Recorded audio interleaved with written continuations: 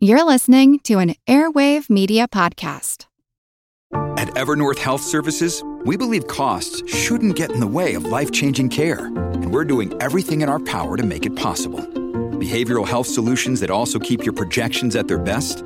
It's possible. Pharmacy benefits that benefit your bottom line? It's possible. Complex specialty care that cares about your ROI? It's possible. Because we're already doing it. All while saving businesses billions.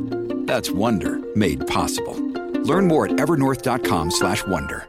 Celebrating 3 decades of Pulse of the Planet, here's a program from our archives. We're listening to a Tibetan song about a Buddhist saint who urges a hunter not to kill an animal. Sometimes, when Western environmentalists are working overseas, they may turn to local religious ideas, such as the theme of this song, to help support their conservation efforts. I'm Jim Metzner, and this is the Pulse of the Planet. America has had a frontier only 100 years ago.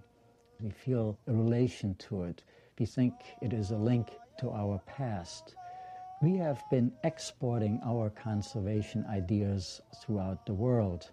And one problem is that these ideas are not tied to local traditions. George Schaller is Director of Science at Wildlife Conservation International.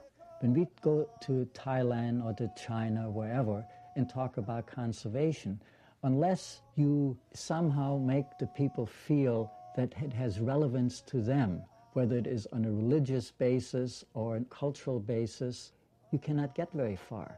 For example, most Chinese have for several thousand years lived in an environment which is wall-to-wall fields. To them, a piece of wilderness is a pagoda with a dozen pine trees around it.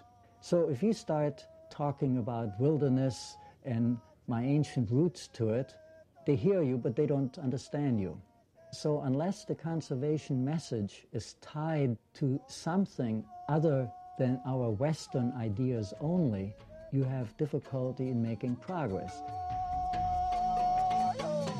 This archival program is part of our 30th anniversary celebration. I'm Jim Metzner, and this is the Pulse of the Planet.